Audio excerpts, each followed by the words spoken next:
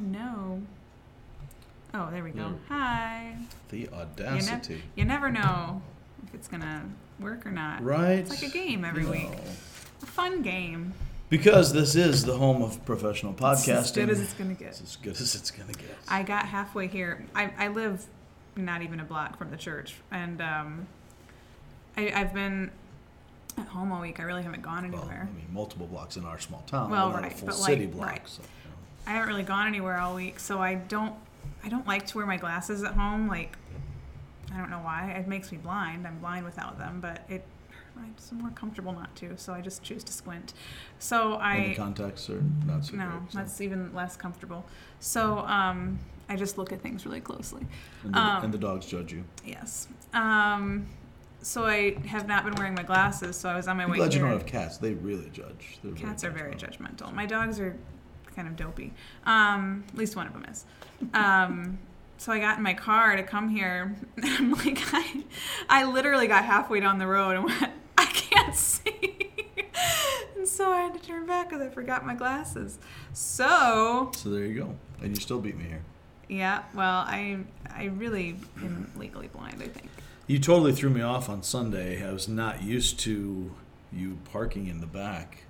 I don't know why I did that. Normally I think it's because I didn't have my son with me, and either I'll usually walk with him or we'll park in the front, just because it's easier. Yeah. I have no idea why I parked in the back. I've come to identify you with coming through the front door. Well, even my mom asked me when we were leaving church on Sunday, she goes, do you want to ride home? And I'm like, because she assumed I walked because my car wasn't in the front. Yeah. I'm like, no, I parked in the back. And she goes, oh.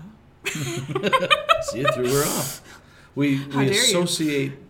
people with certain behaviors. I see where you're getting at. When we are identified in a certain way, people that's how you identify that, me. Then, there's you old Front Parkin' Stacy. That's her nickname in high school.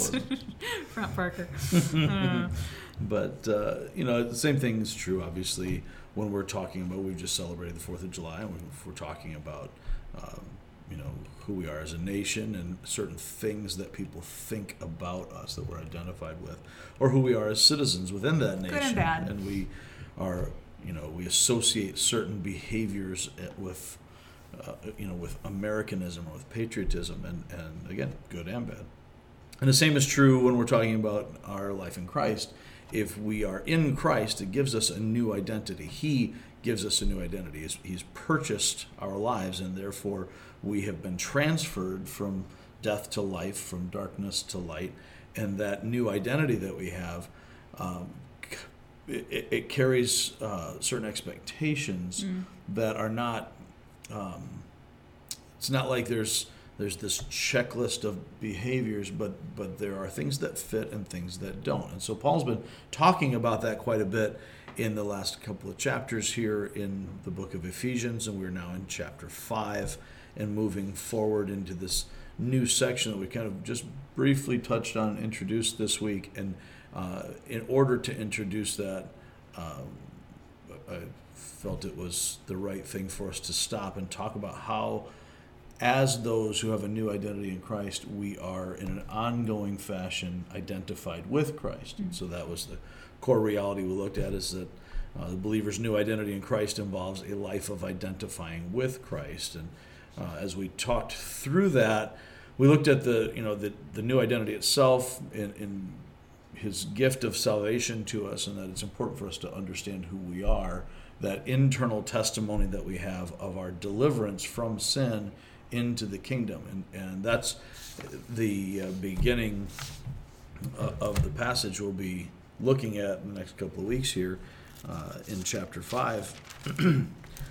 Starting with verse 8, he says, "For you were once darkness, but now you are light in the Lord. Live as children of light, for the fruit of the light consists in all goodness, righteousness, and truth. And find out what pleases the Lord, having nothing to do with the fruitless deeds of darkness, but rather expose them. It's shameful even to mention what the disobedient do in secret, but everything exposed by the light becomes visible, and everything that is illuminated becomes a light. This is why it's said, 'Wake up, sleeper, rise from the dead, and Christ will shine on you.'" And then he goes into being careful how you live, not as unwise, but as wise, and redeeming the time, for the days are evil. And as we'll look more at that next week, and we'll discuss the fact that our identity drives who we are, drives what we do. And so today, as we're talking about it, this kind of introduction is sort of to help us kind of think through how do we identify with Christ publicly, privately, in a deep and meaningful way. And what are the testimonies that go along with being a Christ follower? If I'm in Christ, if I've been united with Christ, then there are some touch points that the Lord gives us in the ordinances of communion and baptism. But there are also some touch points that we can grab hold of that build our assurance, our confidence. How can I know that I'm saved? And the Lord knows our tendencies since He makes us. He knows, not only does He know our weakness, but He knows that we have a certain need for tangible things. And that's why, in this podcast, we want to do what we can to connect the reality of God, which is reality, to the realities of life in our everyday experiences, because very often we seem to perceive a dichotomy there. There's a separation between what we think the Word of God says, or what we think, or what we would associate with the reality of God, and what I'm feeling, what I'm going through every day. And we see that all the time today with folks talking about this fallacy of my truth versus your truth, and there's no real objective truth, but what I feel, what I perceive, that is my truth, and you can't refute my truth. And that's just a logical fallacy. There's no foundation to that, but we're building a society on it. And so many Christ followers, people who are growing up in church, haven't really gotten past that. Right. And so since we're being inundated by the world with that kind of teaching, now we need deeper roots within the church. We need to be teaching, what does the Bible actually say? What does it mean? Why does it matter? How does it connect with my life? And so people don't understand. I did a wedding this weekend. I think it was, if I'm not mistaken, it was my third wedding in 3 weeks. Might have been third in 4 weeks. And that's it. No more weddings for a while. But it's summer. Yeah, and it was a great time, great wedding, and it was one of the first weddings that I've done that actually approached it in an older way. Most of the weddings that I've done over the years have been for folks outside of our church and some within the church. And most people no longer see weddings and funerals. Same thing with funerals. Most of the funerals I do are for people outside of our church. People no longer tend to see weddings and funerals as sacred events, sacred ceremonies that are designed to be done with your local church congregation in that setting, to say we are together in this. So your family and your church family join together. And so in this particular wedding, we were at a Christian Reformed church in Grand Rapids, and took the ceremony. It was not the normal ceremony that I use, but we took it from the CRC Psalter hymnal. And I just really marveled at how connected it was with church life. And I don't think we have enough of that anymore. We don't understand that baptism has meaning beyond my individual feelings. And that, really since the 70s, and before that, but 72 is kind of a watershed period in 20th century Christianity. We've been moving regularly toward this individualistic faith where, me and Jesus got our own thing going. I don't need the church, and I don't need authority. And this was predicted by many, many of the Catholics during the Reformation, many of the Roman folks who would say, look, if you have this, anarchy will ensue, and we will, pretty soon people will be just throwing off any form of order and orthodoxy and so on. And that has actually come to pass. You have a dramatic increase of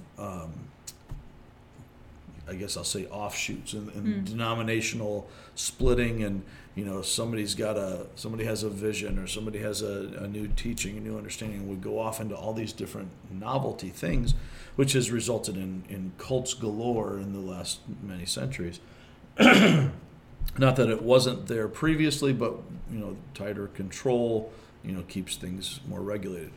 That said, the whole ship went astray, prior to the Reformation. Right. So, which is better or worse? To have a tightly controlled orthodoxy that is no longer orthodox, that has become completely heterodox and apostate, so that those who think they're right are just way left of, or way right, or whatever direction you want to choose, of where your bearing should be, or to have the Word of God in people's hands, and many interpret it wrongly and go off into splinter groups. I don't know which is better. It's both bad. It's both evil, and we need to be orthodox, and we need to be united. But we also have to recognize that we live under God's authority according to His Word, and He has ordered His church. He has given us orderly systems of authority, but we don't live under human tyrants. Right. We don't live according to the dictates of someone else's conscience. We live according to the dictates of Scripture, and so we together in the church need to continue to dig. In fact, Paul has just told us this in Ephesians 4, that the elders, pastors, evangelists, teachers are given for the purpose of building up the church, that we might grow to be united as we become united in the faith, in the doctrine, and we become united in our deeper knowledge, relational knowledge of Christ. Then we become more and more united, and eventually we all grow up fully into Him who is the head. So, you ever seen My Big Fat Greek Wedding? No, but you've referenced it here before. It's such a good movie. Yeah, I can't believe it. It's on VH1 like every weekend. Yeah, all the time I spend on VH1. I haven't watched VH1 in about 20 years, but it used to be. Do they still exist? Are they still around? It's got to. I don't know. It was always either that or Dirty Dancing. Once we cut the cord from cable, right? Or the Temptations miniseries, which I also loved as a kid. It's funny that still feels like a new series to me. Did you watch that? No, but it was all over, newsstands and stuff, and people were talking about it. I saw some clips. There's a section. I've seen a lot of clips of a lot of things. It's easier to see clips now than I'm sure it's on YouTube. Living on YouTube, baby, right there. That's me. There's a scene in My Big Fat Greek Wedding where this guy is going to marry this Greek woman, and they're big into their religion, and this guy isn't religious, and so as in order to marry her, he's got to be baptized, and so the dad comes up and he goes... John Corbett's in that movie. Yes. I like John Corbett a lot. I do too. The dad comes up and he's got this big axe and he goes, "Today is your lucky day to be baptized in the Greek Orthodox Church." And that's just what you were just... Yeah. It's not relevant, but that just reminded me of that. Well, actually, it's a pretty good picture of how confusing baptism can be. When we're talking about being because I'm sure that guy didn't change his whole life. Well, right. And we see that all the time. You and I both know people who became Catholic so they could marry a Catholic. Right, or Jewish. Or, whatever it is. And that happens all the time. And it's one of the things that, when working with youth ministry, you used to always talk about the idea of missionary dating, that I'm going to date this unbeliever and make them a believer. They're going to see how true this is, and I'm going to save them. The typical... That's like trying to fix the bad boy. It's constant, and it's axiomatic. Very John Hughesy of you. Exactly. the good girl wants the bad boy, and she's going to save him and fix him, and it seems to work out a lot of times in the John Hughes movies, but it doesn't work out in real life. Yeah, if the guy is Jake Ryan. Anyway. Matt Dillon.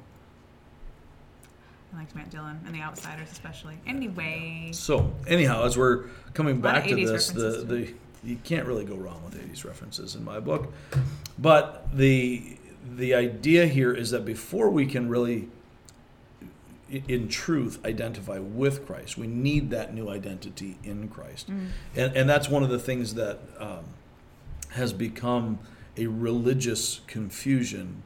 When I say has become, long before any of us were on the earth. This, it's always been an issue. And I think God, this is my speculation, I think God, when he leaves such things mystery, wants us to wrestle with it. Well, because if we don't wrestle with it, we don't fully understand, we don't own it. I know he wants us to wrestle with the faith. I know he wants us to wrestle with many things. And I think there are points of doctrine, secondary and tertiary issues that he deliberately clouds in the scriptures so that we learn grace for one another. We learn how to love one another better by having disagreements, that we can't just say, look, here's this verse and it's clear and it's done, right. End of story. Thou shalt not murder. That's pretty clear. We don't really, we can debate really it's not, because now you got people, never mind. Right, we can debate the nuances of what does thou shalt not kill mean? Does that mean I can't kill anything? Just war theory, abortion and so on.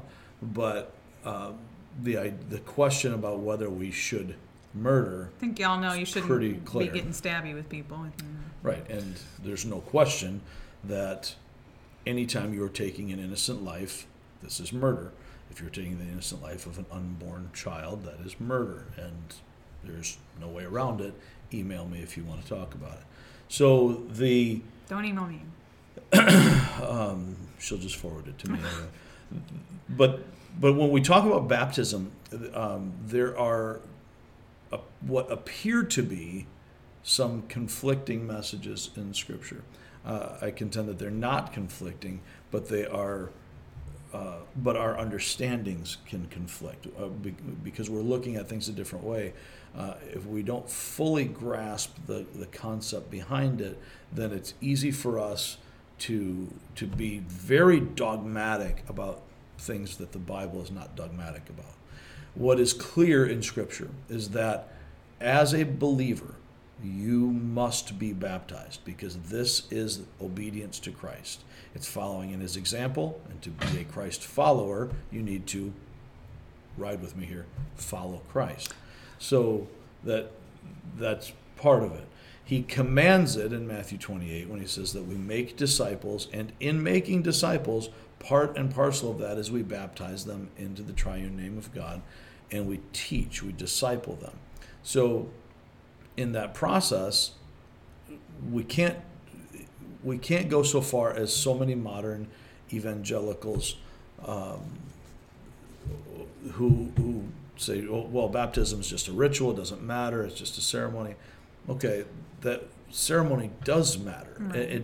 But ceremonies are intended to symbolize a greater eternal reality. And it seems to me, I've always seen baptism as either a first step or the next step.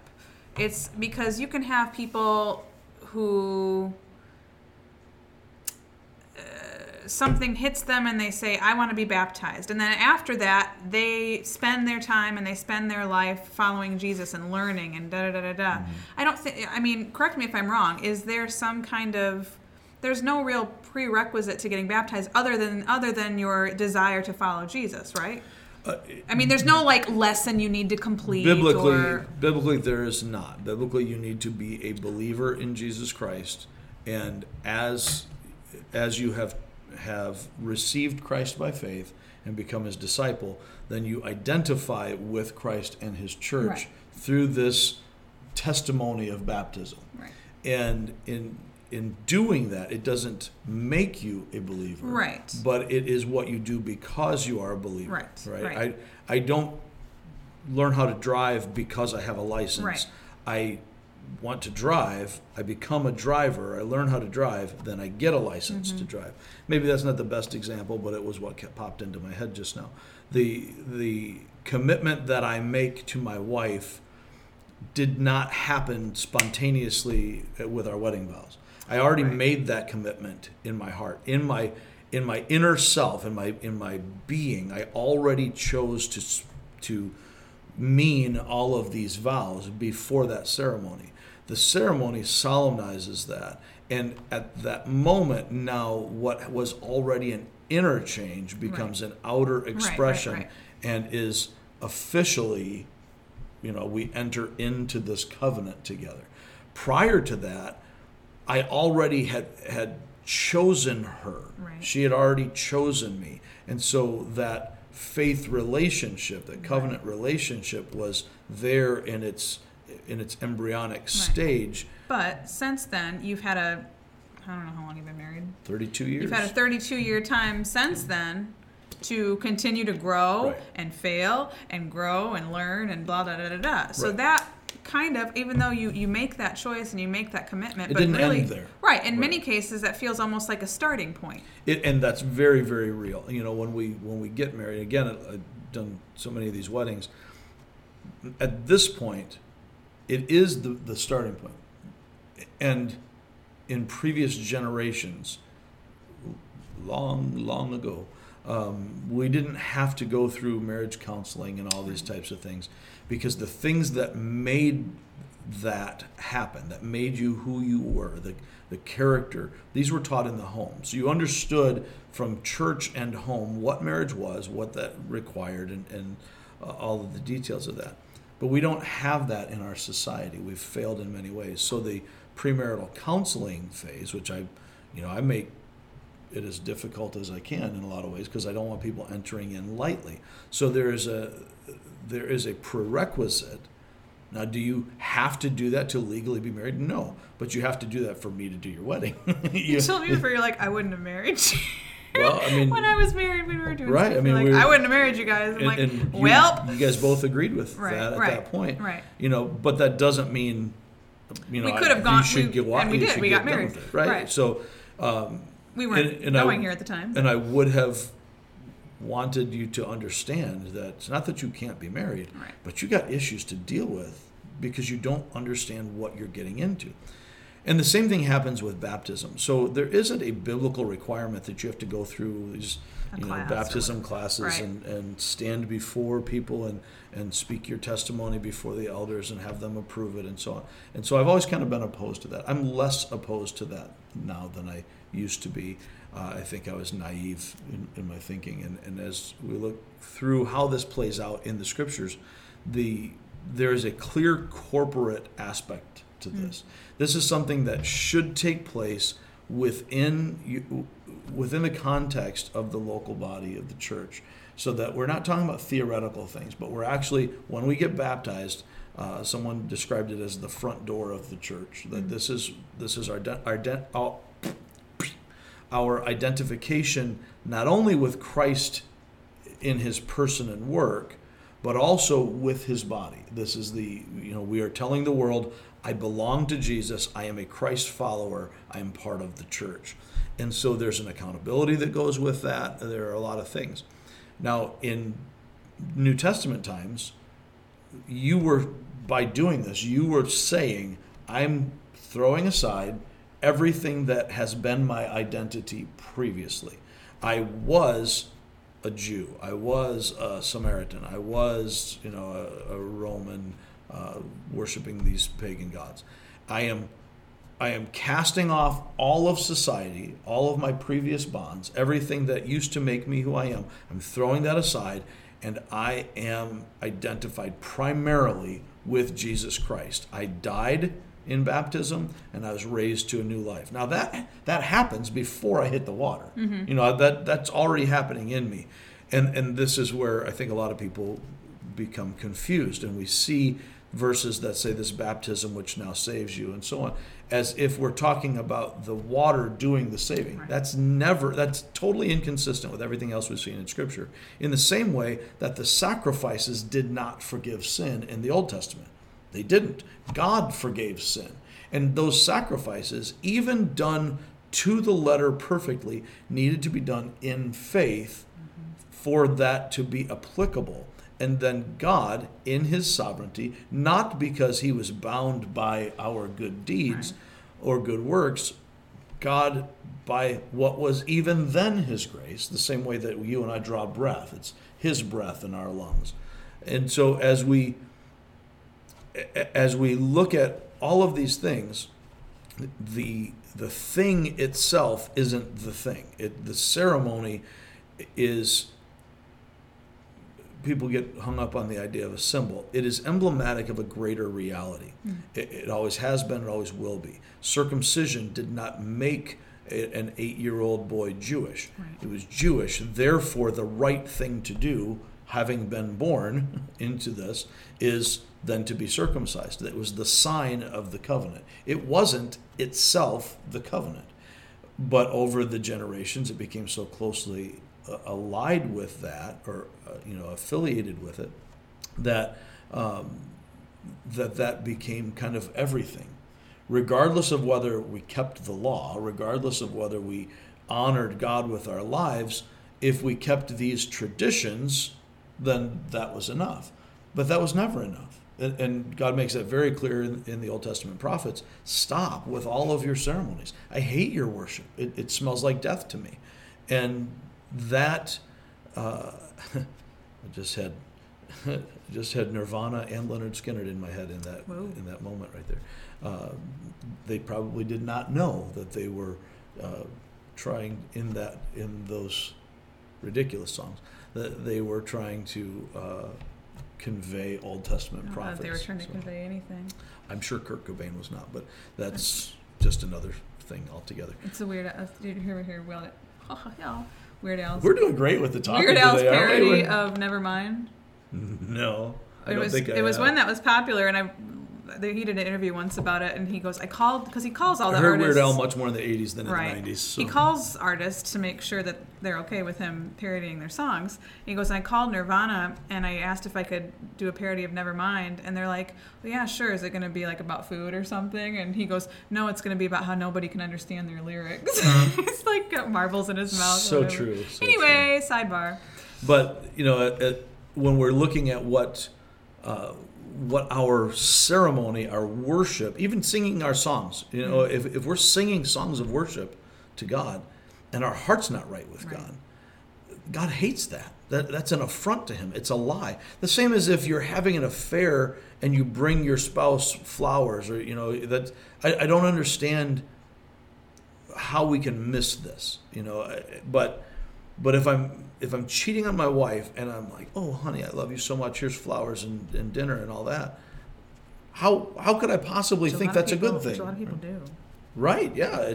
Truthfully, in those situations, isn't it largely a cover-up? Well, right. That's and isn't that largely what we do? They're overcompensating. Isn't that what we do in our spiritual lives? Very often we overcompensate in emotional outbursts and have these great experiential services and so on, and we have all these ceremonies that are essentially compensating and covering up the fact that our heart's not right with God. Mm-hmm. And what he has always wanted from Genesis, before there was an Israel, was for his creation to do what it was created to do. Mm-hmm. For those who bear his image, to be in a perfect, intimate relationship with him.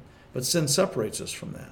And so for us to be able to to rightly identify with Christ in our public testimony, we first need the internal testimony of receiving a new identity in Christ through salvation. So then baptism is this point at which we publicly declare who we are.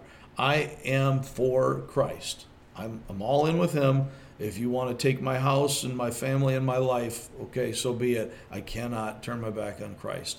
And in so doing, we are identifying with his body, the church. Because I love Christ, I love the church. And therefore, I don't love the church in theory, but I commit to the church. I'm engaged in this relationship with them. I'm not just dating the church, I marry the church, so to speak.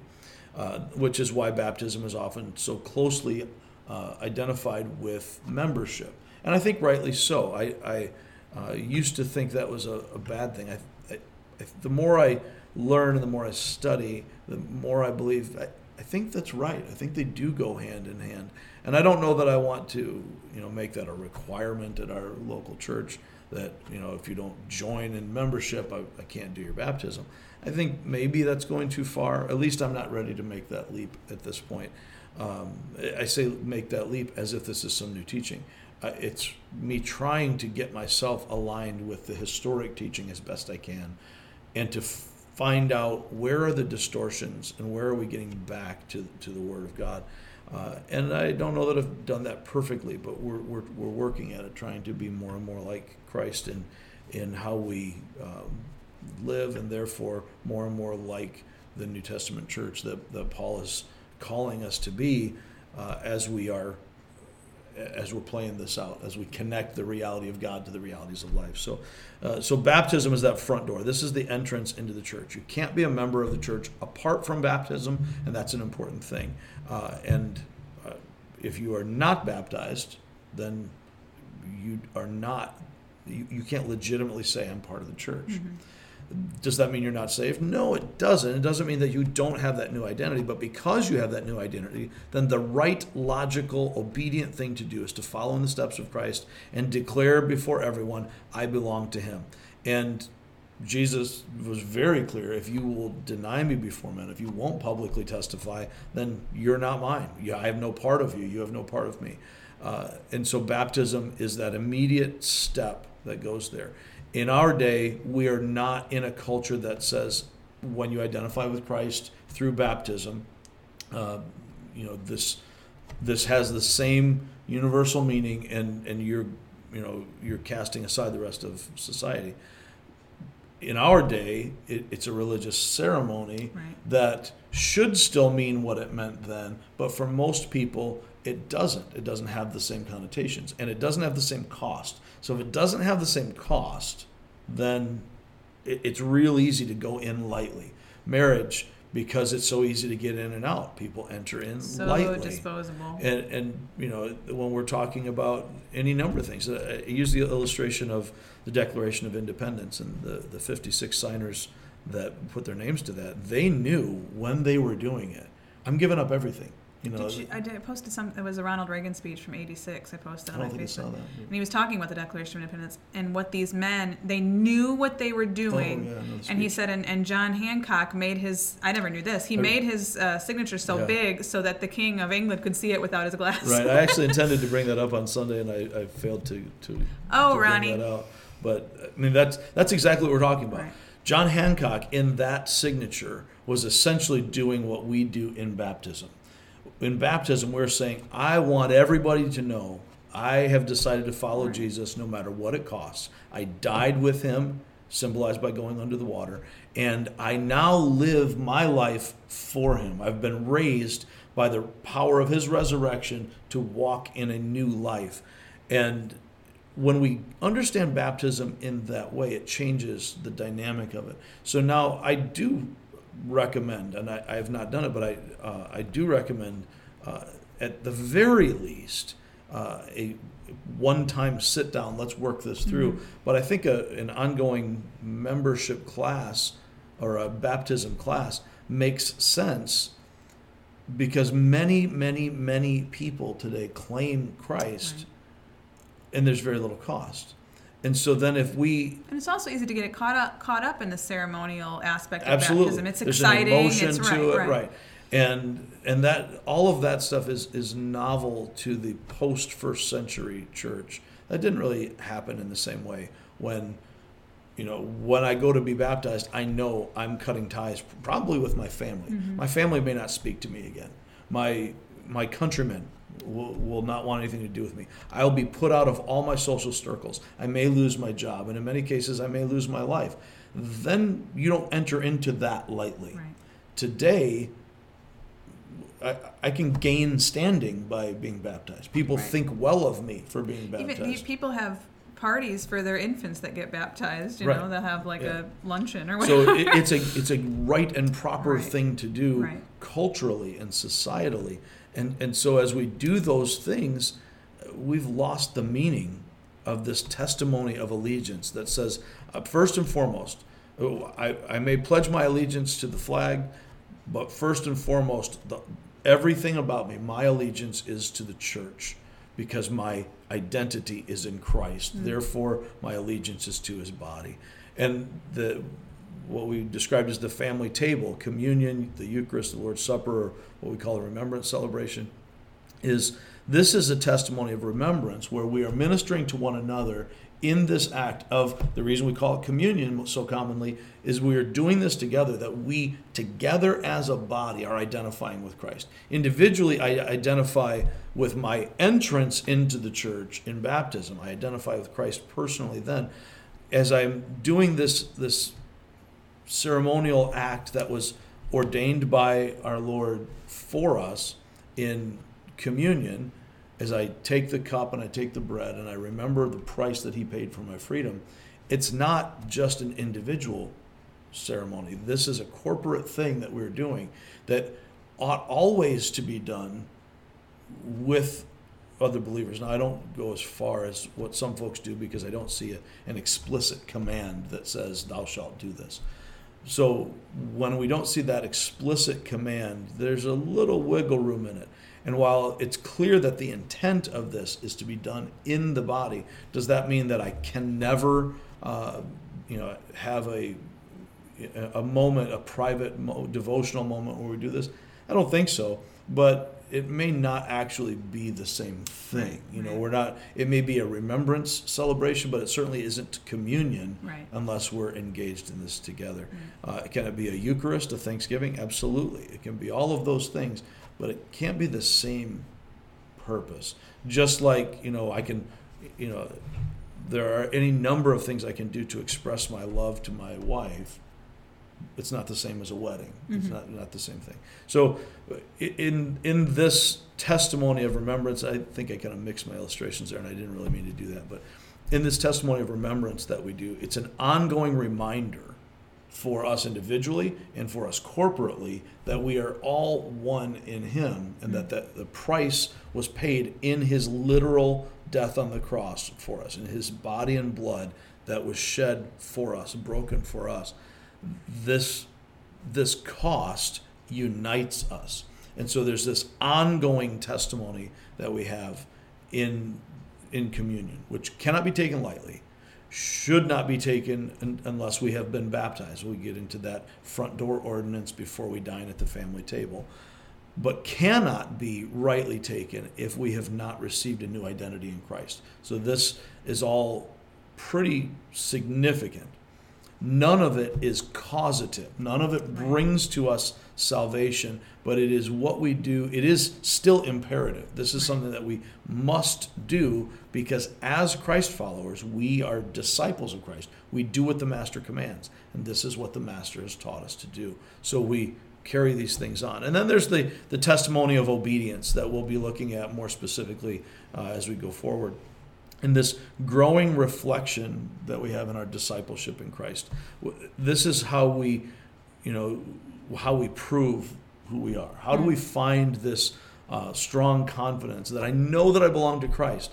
The same way I know that I belong to my mom and dad when I walk according to their will, when I do these things and I express my love through obedience. I can't say I love my mom and dad as a child and not obey them. And I've had those conversations with all of my kids. You can say you're sorry, but how do I know you're sorry? Because you stopped doing it, right? We always cling to that, and usually we cling to that when we don't want to forgive somebody. But there is reality to it. The reality is, if you really mean this, then you might blow it. You might still mess up. My children will still at times be disrespectful, but I can't say I'm sorry while I'm being disrespectful and think that carries any weight. Or with the intention of just continuing your behavior. Right. Yeah. It's just who I am. I'm just going to keep doing this. That's not how this works. Yeah. I think I feel like maybe I'm wrong. Maybe it's just the people that I'm hearing. I think there are a lot of Christians or people who claim to be Christians who are just like, I'm good. Jesus died for all my sins. I'm good. No big deal. I can do whatever. And I think there's this misconception that Christians don't struggle or don't stumble or deal with hard things. And I think that needs to be brought to light a little bit more, because just going through life thinking, I'm good, it's all good. Yeah. I think that's the opposite of what we're supposed to be going through. We're supposed to struggle. Yeah. And we're supposed to wrestle with God's word, and we're supposed to wrestle with things in our lives. And when you say we're supposed to struggle, I want to clarify, that doesn't mean that God wants us to be tempted to sin. Right. But he does want us to to wrestle with truth at a deep level, Right. which often involves our battle in temptation, our battle with our flesh. And that's not God. That's because we live in this garbage world. Right. God, You know? God's not tempted by sin, so he Right. doesn't tempt us to sin. Right. But he does, It's our own nature. he could have chosen in his sovereignty to say, once you get saved, we hit the delete button on your past, Right. and you don't remember any of that. You get this immediate amnesia, and It's like you the know, flashy thing on Men in Black. exactly right. And he has chosen not to do that. And so part of our discipleship is the wrestling, as we've used this illustration so many times, like the butterfly struggling to get out of the cocoon. This is where the strength is developed. Right. Apart from that struggle, we don't develop the strength.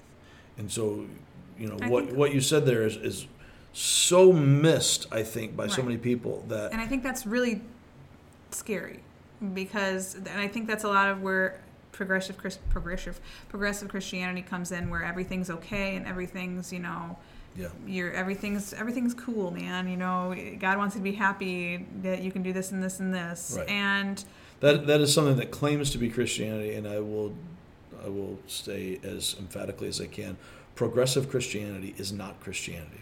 Liberal theology is not Christianity. It is an entirely different religion, and it is from hell.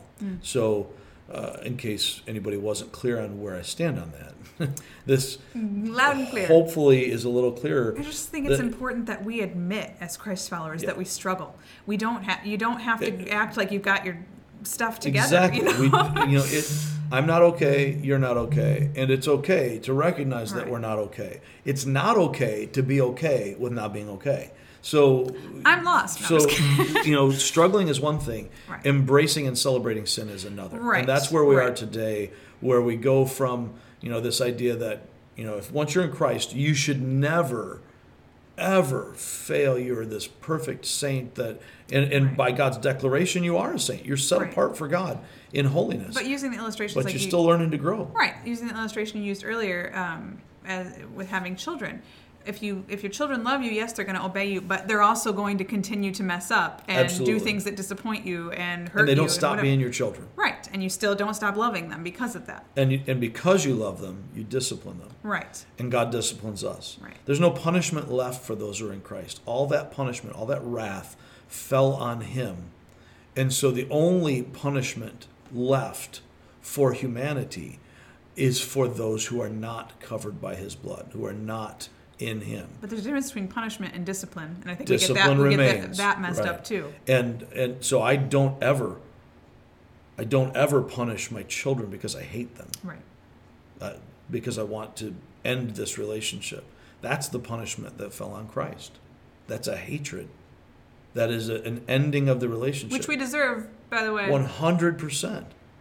And there are times, if we're honest with our children, or maybe if we're more honest as children of our own parents, we have earned the severing of that relationship in many ways, if we're real honest about it. And that's a hard nowhere pill to close swallow, to too. the relationship we have Right. with our Holy Father, who has no reason to accept us other than his grace. We can't get that right. We can't earn that. But because he has, and as a child of loving but disciplinarian parents, I learned through their discipline, but I longed to obey them because of the love, because of the grace and kindness that they gave to me. So I knew that no matter what punishment came, whatever discipline came to me, it wasn't a hatred, wrath, judgment punishment. It was you're my child, and you need to know what right and Right. wrong is. Right. And we're going to get this right no matter how much it hurts, because that's bigger than how you feel right now. And God does that with us because he loves us. And a parent that doesn't discipline their child doesn't love their child. That should not be controversial, but it probably is today, because what isn't? But What kind of pickles people like? That's real controversial. but don't get me started at this point in the podcast. But as we're working through all of this stuff, it's crucial for us to recognize that the identity we have in Christ is the foundation of this. Jesus did the work, and it's not a religion that we adhere to. It is a new birth, that we have been born again into him. And because we have this new identity in Christ, now we spend the rest of our lives, our entire lifetime, involved in this idea of identifying with him publicly, privately. Every part of me belongs to him. Therefore, my identity cannot be in my race or my sexuality or my political party or what kind of pickles I like. That cannot be my identity. My identity is in Christ. Right. Therefore, I am baptized to declare that. Therefore, I regularly participate in the remembrance celebration with the body of Christ to continue to testify to it, to remind myself, to remember who I am in Christ. And I continue to walk out this life of being set apart for him so that my daily testimony of living bears out who I am in Christ.